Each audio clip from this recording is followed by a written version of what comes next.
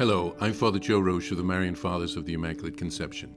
Thank you for joining us as we continue our journey of reading the Journal of Blessed George Matulaitis from beginning to end. Today, we come to the third part of our conclusion.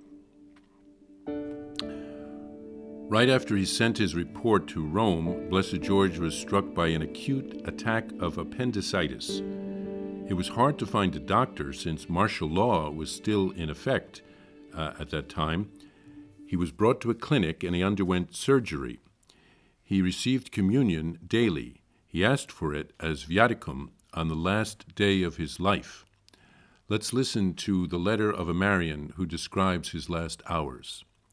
At 1 a.m, I went to see the weary and weakened patient. Your Excellency, I said, kneeling at his bed, please give your blessing to our congregation. He put his hand over my head and stroked it like a mother strokes her child, making a sign of the cross on my forehead. He repeated a few times, close your ranks and sacrifice yourselves. Then he lifted his hand and imparted his blessing. Then he put it over my head again and lightly touched my face a few times, as if confirming the blessing imparted to the congregation. Tears rose to my eyes as I kissed the hand of our beloved Father. I stayed very close to him for a long, long time, and his hand remained on my head.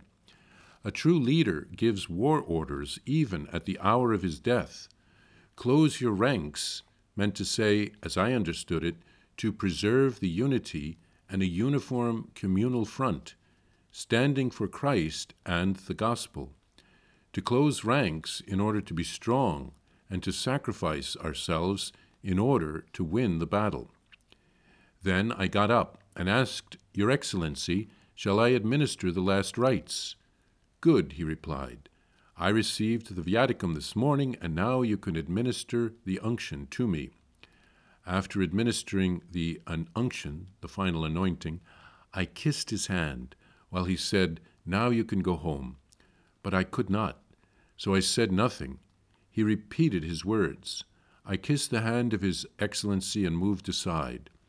A moment later, I hear him reciting the psalm. I could not recognize which one it was. Then he folded his arms as a bishop was accustomed to do, opened them up, and imparted a blessing. This was his last farewell to all his friends and acquaintances, to all those whom he loved, to his beloved nation, to the world. The doctor and the nurses took desperate measures to keep the patient alive, but it was all in vain. It seems that God's will was otherwise. The patient was restless at times and kept pushing his covers. Looking at the head nurse, the archbishop asked her name. She said it was Josepha. Then he told her to kneel, placed his hand on her head, and told her to repeat after him. I, Josepha, the Lord's servant, profess in the hands of the Almighty the 3 simple vows for an indeterminate time. Josepha prayerfully repeated each word. In view of the fact that Josepha was a laywoman, and the words the archbishop spoke were from the formulary for a nun pronouncing her vows, it appears that even in his dying moments he wanted to lead souls along the path to perfection by way of the evangelical counsels. Surprisingly, the archbishop spoke these words loudly and distinctly, and I was overjoyed for a moment, thinking he might be getting better. However, at 2 and 3 o'clock, his pulse was barely discernible. At 3:30, the patient was very peaceful, his breathing very slow. The 3 nurses, the doctor, and I knelt down to recite the prayers for the dying. Our prayers and tears accompanied the archbishop's soul to the bosom of the Almighty at 3:45 a.m. on January 27th, 1927. After his death, many people came to bid the apostolic visitator goodbye. Listen to what the Speaker of the Parliament had to say. Today we are burying the remnants of the man who surpassed everyone by his extraordinary strength of spirit, his powerful intellect, and his holy life. He taught us the gospel, not only by his beautiful speech, but by his exemplary behavior, his holy life. He was our evangelical light, that shone brightly upon Lithuania and the entirety of humanity. He was this holy person that does not disappear, but who remains preserved in a miraculous manner and broadly influences the entire society. Being a true messenger of God and apostle of love, he stayed close to all, to the poor and the rich, to the educated and simple folks, to the youth full of hope, and the elderly at the end of their life. Blessed George was originally buried in the crypt of the cathedral in Kaunas, the city where he had been consecrated a bishop. On the 25th anniversary of the renewal of the Marian congregation, when he had saved the Marians from extinction, his body was transferred to the parish church in Mariampole, where it rests to this day. His last couple of years were very fruitful. They were also very difficult. He once said that his time serving as Bishop of Vilnius had been like purgatory. His time trying to save the Catholic Church in Lithuania as the apostolic visitator, he said, was like being in hell. He only lived 55 years, but he suffered throughout. He wore a leg brace from childhood onward. He walked with a limp, but he was a tireless worker for Christ and the Church. He wrote in a letter to a fellow Marian in the spring of 1926 how hard he was working for the Church in Lithuania. He wrote, "I was working day and night. I fasted and prayed. God blessed my work, and after a month, I felt that the climate began to change for the better. In the first month, I slept 6 hours during one night only, while usually I slept 3 to 5 hours." A priest who had accompanied the Archbishop on his work as the apostolic visitator described the attitude of the Lithuanians toward Blessed George. The Lithuanians who knew his nobility and gentleness, his extensive and profound culture, his devotion to the Church, were greatly delighted with his arrival in December of 1925, and immediately surrounded him with respect. And these were not only the faithful, but a good number of those whose beliefs differed from those of the Catholics, with whom he discussed many times issues of great interests for the whole community. And what is to be said about the Catholics, who trusted in his goodness, prudence, and energy? The reverend bishops were attached to him. Priests respected him as a father, and the faithful felt the same way, wherever they heard his warm and convincing voice, while the young Catholics saw him as a teacher and friend. Years later, Bishop Bučys said that Blessed George would be considered someday to be the outstanding figure of 20th century Lithuania.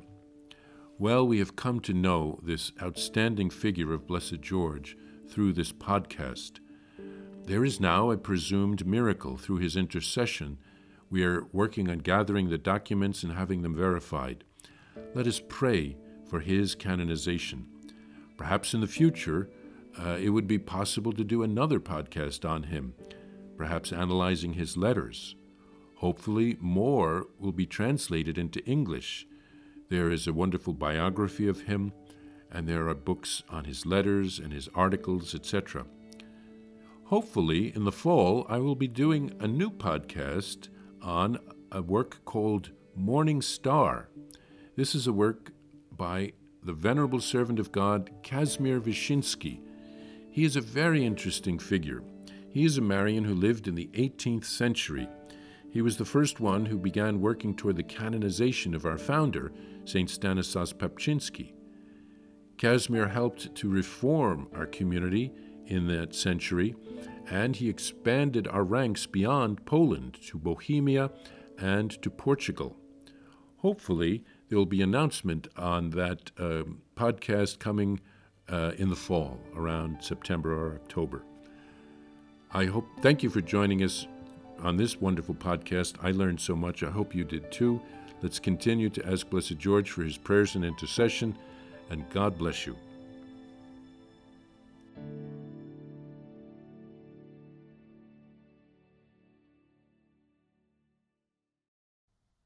Need a miracle? Here's a prayer for a special grace through the intercession of Blessed George, which has received ecclesiastical approval.